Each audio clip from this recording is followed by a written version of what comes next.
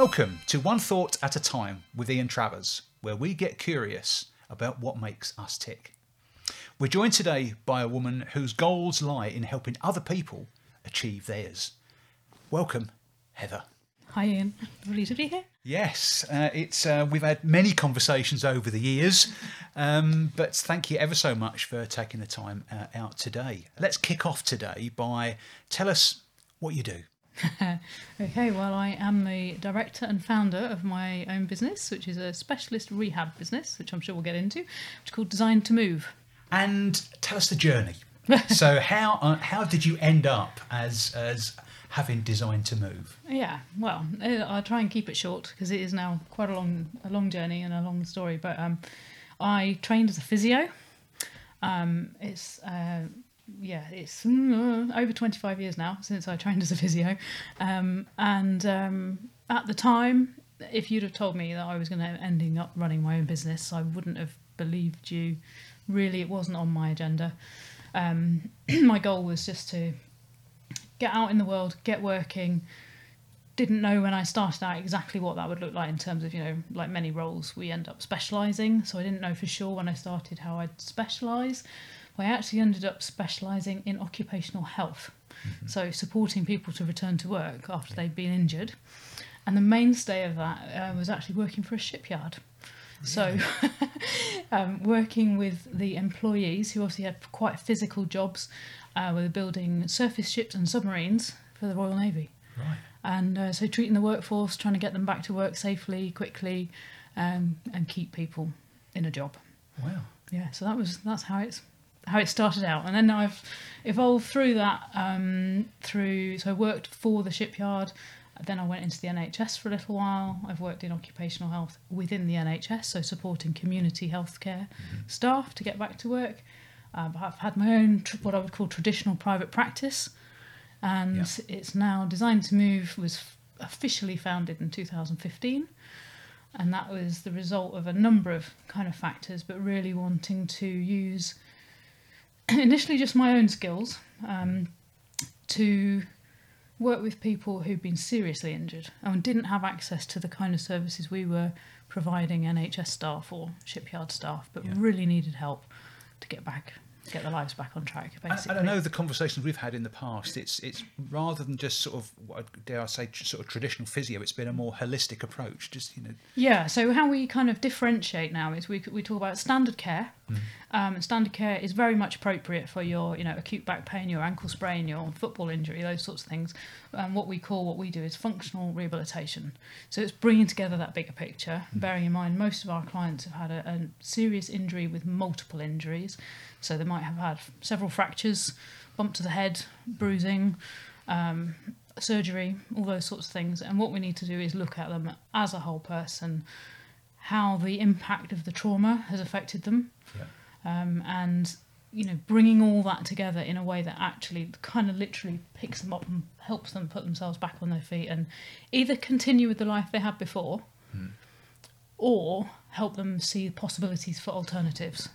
And this is clearly going beyond the realms of helping them get fixed mechanically, isn't it? It's broader than that, isn't it? Yeah. So we talk about a very broadly used term is biopsychosocial. Right. But we also translate that into what we would call psychologically informed. So it's not just about your biology. Your biology's broken or damaged. Yeah. That will repair to some extent, maybe fully, maybe not. But around that is your social context, what you do, what gives you value, whether that be your work, your family, your hobbies, and the psychology of that. How does it make you feel? How does it translate into your confidence in yourself or in what you can contribute to the world? Yeah. And if we don't tie people's... we've got to inspire people to want to recover. Not everybody knows how to do that, and you've got to kind of help them lay the path, if you like, or what the future might be. There's a couple of things that I'd love to pick up a bit more as we go through. You've mentioned about sort of inspire people to want to recover as well. I think that's something that we'll definitely circle back on, because I think that's you see it in so many walks of life, not just in I guess in your space, but where people have already given up on themselves. Yes. Yeah. the name, Designed to Move? Go on, tell us a bit about why Designed to Move? So Designed to Move came about, and I was sat on my living room floor with a big sheet of A3 paper, several sheets of A3 paper, and I had hit a bit of a crisis in my own career, thinking I wanted to be a physio. That's all I've ever really wanted to do, but I was disillusioned for various reasons, and I thought I don't want what I've been doing just to be the future. How can I bring together everything that I love about what I do in a way that will make my career sustainable till whatever time of life that is. I don't have an end date on it at the moment, life or work. And I just looked at my set of skills, literally wrote them all out on this big sheet of paper. And what is it for me? Movement itself helps me feel better. Getting out and moving outdoors, walking, running, swimming, whatever, helps me just feel better about life. And so that's kind of where it came from, that we are designed to move. Right. Let's get back to the basics. We have bodies that are designed to move, and also that feeling of things evolving, it being open to the possibilities. And probably since we last spoke, we revised our kind of company mission statement, what we call an enterprise promise, and it's now moving you towards fulfilling possibilities. Oh, that's lovely. So it's right, let's open up what are the possibilities here. Yeah. I know, it's lovely. It's really, really good. It's great, isn't it? I know the thing that's always fascinated when we've spoken in the past as well is this. I've always been fascinated with what goes on up here, and it's how inextricably linked what our physical capabilities with what we think. So how does that play out in? How do you see what kind of thing prevents people from successfully recovering? What gets in their way? Well, there's some technical knowledge around that in terms of research that shows us there are some things that mean people are high risk of not making a good recovery. So people's beliefs about what they're capable of doing and what their body's capable of, that is a big one. So being afraid to move, because if you move you might cause more harm, that would be a big one. Being afraid that if you cause more harm, it will be irreversible. You won't be able to recover. If you find yourself in a very low mood, if you're depressed and very anxious, that makes it very difficult to recover, and you're likely to have a poorer outcome. Right. If you don't manage the pain that you have, so you feel that you can't get a hold on the pain through pain relief, that also can mean that you don't make a good recovery. So there's those sorts of things that actually have been researched and we actually do measure for. So for instance, we screen people for post-traumatic stress disorder, because if they're not getting treatment for that, we wouldn't do the treatment ourselves within my business at the moment, but we'd recommend they got a full assessment and some extra treatment. That can obviously really hold somebody back, especially if they are literally having flashbacks to the injury. So are there ever situations where what people believe about their capability or their situation even overrules the physical? So, there's no reason why they can't do something, but their thinking is stopping them. Yeah, absolutely. We talk about a thing called self-efficacy in our world. I don't know if it's a similar term, but that ability to believe in yourself and your own ability to overcome whatever that obstacle is critical. So you could have all the capacity, physical capacity, to do everything. And from our point of view, we would be looking at that range of motion of your joints, the strength in your muscles, your fitness, your cardiorespiratory capability, your ability to coordinate and put together a complicated movement like lifting a box. But if at the end of the day you're too scared, or you don't believe you can do it, that would probably override it. And so that's where this holistic thing comes, because if that's a blocker, then I suppose it's, you can do all the physical activity in the world, but we need to find a way of helping people change what they believe about themselves. Yeah, and it's an interesting place for us. So at the moment in my business, we're all physiotherapists by trade and background, and we have professional scope of practice. So that's what we talk about. We're being psychologically informed because we are aware of all these implications, and very much part of what we do is helping motivate people and educate them about the fact that activity probably won't make them worse. And pain doesn't mean that they're harming themselves, and it's safe to do these activities. But obviously for some people, quite a lot of the group we look after, because it's a fairly specialist group, do also need proper psychological support, assessment and intervention, because there may be beliefs that existed, and it's something actually that fascinates me and I'd love to spend more time on, beliefs that pre-existed their injury that are holding them back. Okay. That can be a significant thing. Their beliefs about what's possible, what's acceptable, and now they're injured. Right. And the impact the injury can have on someone's status in their life, within their family, within their culture. So, for instance, if you're in a culture that says your value is around your ability to look after your extended family, as a woman, for instance, and then suddenly you can't cook, clean, care for the family in the way you did before, it really does impact someone's identity and confidence, and their ability to think that, well, how can I have value in the future if I can't do those things? So even their predisposition pre-injury is a significant...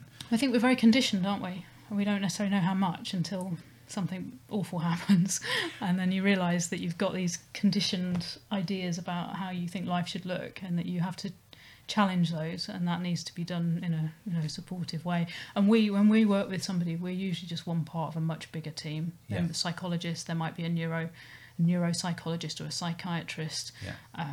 There may be nutritionists, occupational therapists, debt advisors, all sorts of other people involved. But it's pulling all that together. And ultimately it's about helping people change what they believe they're capable of doing.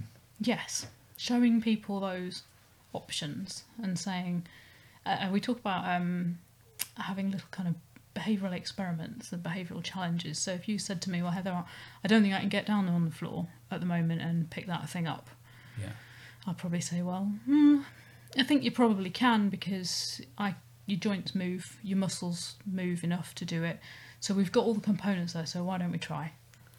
And encourage you to try, but with me here, with permission to use the sofa to get up off the floor, and just to create that space where you think, well, do you know, what have I got to lose? Let's give it a try and do it safely. I like that. And so there's almost a picture in my mind there of, you know, when you're teaching someone to ride a bike, and you just hold the saddle, but then suddenly they do it and you're there, but you haven't held the saddle. It's kind of and the other thing we talk about is graded exposure. It's a bit of a weird term, but that's also about saying, well, what's the thing you're most scared of doing and frightened of doing? And you might say, well, I know you like to run. I want to go out running again, but I'm really worried I'm going to injure myself if I go out and try and do my normal 5-10k. What do I do? One of the feelings is, well, I'll just stay on the couch because that's safe. Of course, we know actually that isn't safe, because if you do that, you're not going to be fit enough and well enough. That's another topic for another day.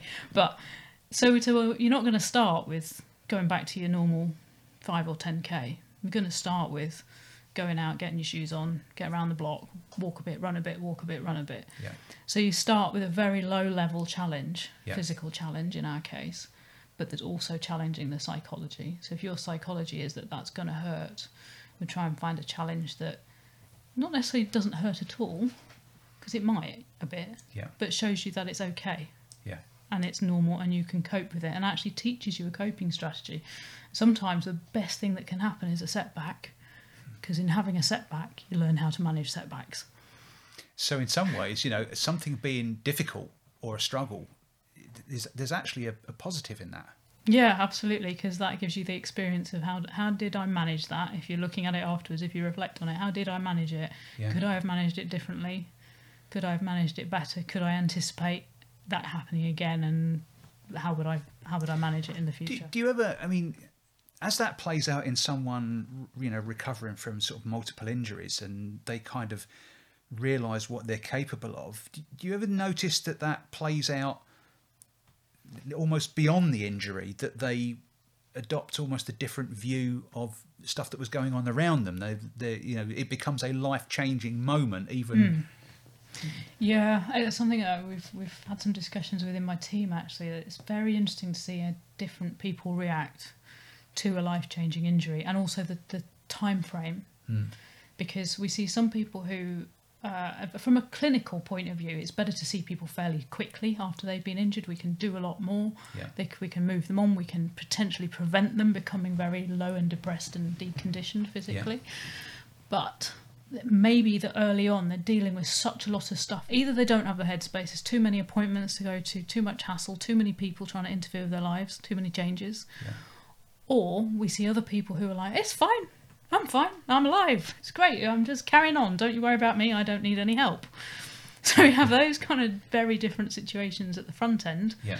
And then at the other extreme, and certainly when we started the business, it's less so now, we'd see people 4 years after they'd been injured who have been told they're not going to get any better, been told by several experts they're not going to improve, this is it.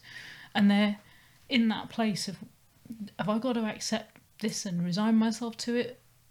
And then we still use this question, is this it? They're asking, is this it? They're asking us, is this it? They're asking their case manager, their solicitor, whoever.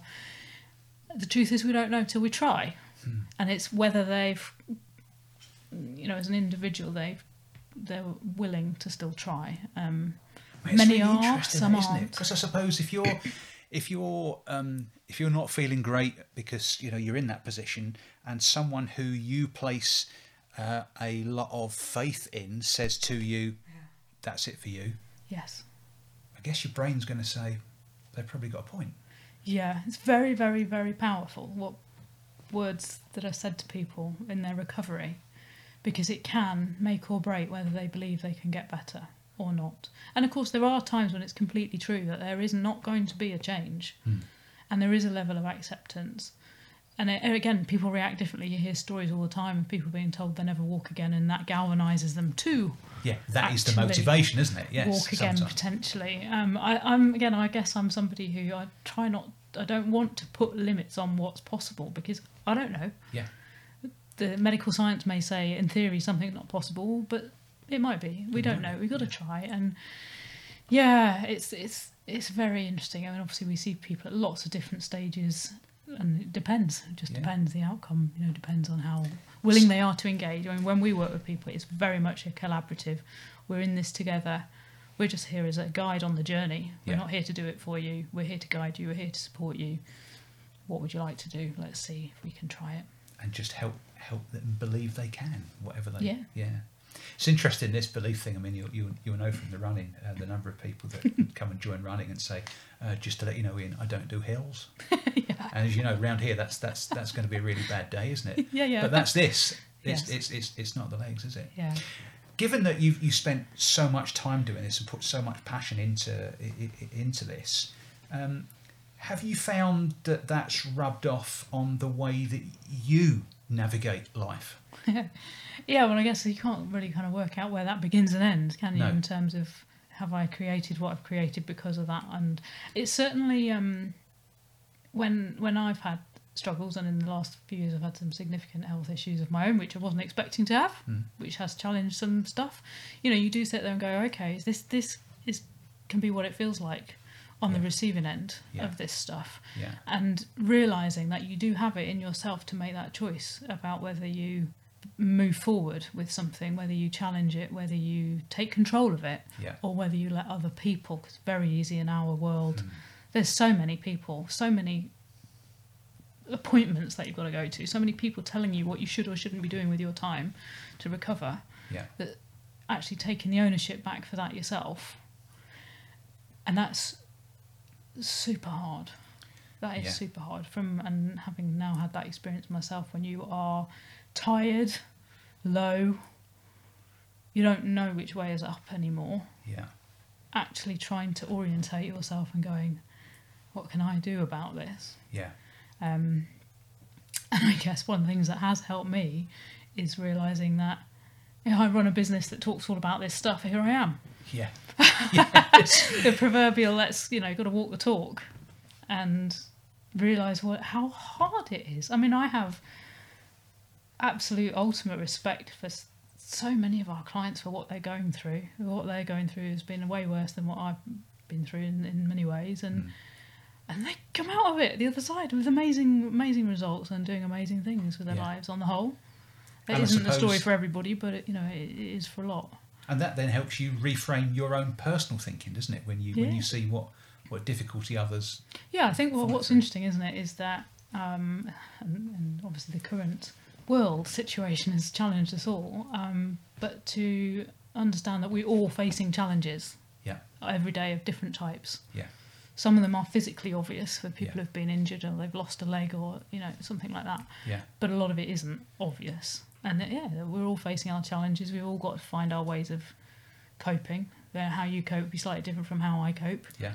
But believing in yourself and your capacity to manage a lot of it, not without help externally, I think that's, it's critical as well to have that support, is really important. I think one of my kind of now phrases to myself, which I've always used, but I've been using it more and more in the last few years, is, well, I don't know if I can do that yet.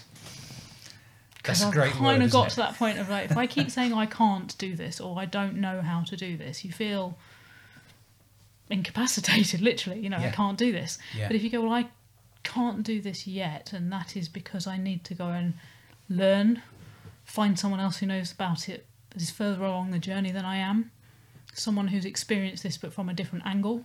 And dare to believe you can. Yeah, absolutely. And being able to, well, actually, now there's nothing out there that we can't find, ask somebody else about, to go to. And maybe that's a big learning as well, is to ask a bit more. Instead of believing that we should know it all professionally, we should know all the answers. That's the beauty of teams, isn't it? And community is ask somebody else because they might know. Yeah, a network of support. Yeah. Yeah, it's interesting, isn't it? When people say, "Oh, yeah, but I'm self-made." Really? No. Your team's critical, isn't it? Yeah. One thing I must just sort of relate back to, you lent me a book which fascinated me a few years ago, and it was the book on pain. Oh, yes. And just hearing you just talk about helping people recover, the fact that it sounds obvious when you say it, but where does pain exist? Oh, well, that's like an age-old question, but it's way more than physical. There is a physical process. There are nerve endings that process pain, but it is very much a psychosocial construct in that it is influenced by so many factors. Like what you believe, what you believe pain means to you. Does pain always mean harm? Not it's always. Interesting. There were one of my favourite T-shirts which I got when I was doing my triathlons, which was from the Stratford Triathlon, and I remember the T-shirt vividly. Sadly, it's now succumbed to the too many washes, but it had this beautiful strapline on it that said, "Pain is simply weakness leaving the body." And I thought that was lovely. Pain is a really important messenger to us about something needing attention. Yeah. And of course that can be related to physical pain, that can be related to emotional pain. Pain isn't just a physical thing, and maybe it's drawing our attention to something that needs looking at, a different approach taking, action, change. Well, we could talk for hours. I'm going to ask you one last question, if I may, and that is this: if you go back to those times where you were doing, I think you called it sort of more traditional physio, and you were thinking there must be a better way, and you were going through different struggles in your mind, knowing what you know now, if you could write yourself a letter and transport it back in time for you to have found and opened and read, what would you say to yourself then, knowing what you know today? It's a very interesting question, because later this week I've got a friend visiting who I met when we were 18, when we went to uni. So literally I met her at 18 when we both started our physio training. And it made me think, I went into that degree with a certain expectation and was coming out the other end working in the NHS probably forever. Outpatients, possibly neuro. And if I'd have thought, I wouldn't have thought that this was possible. I wouldn't have thought it would be possible because it was not on my radar. Right. I had never contemplated the possibility of running my own business. I'd never contemplated the possibility of doing something that was out of the kind of channels of professional development, which it kind of is. It's kind of the way we've put together the service. I've created the service is a combination of all those experiences over the years. The 18-year-old me wouldn't have had the confidence to believe it was possible and that I was capable of it. So I think I'd be telling myself that I'm capable of more than I think. Brilliant. And that's amazing, and I love it. I do love it now. I've been on the other end with that wisdom. That's brilliant. Super. Heather, thank you so much for joining You're me welcome. on this today. That's great. So this has been One Thought at a Time with Ian Travers. Thanks ever so much for listening. If you've enjoyed listening to the conversation today, you'll find more information about our other podcasts and about Heather's organisation Design to Move in the comments section. So look forward to you tuning in next time. Thank you very much.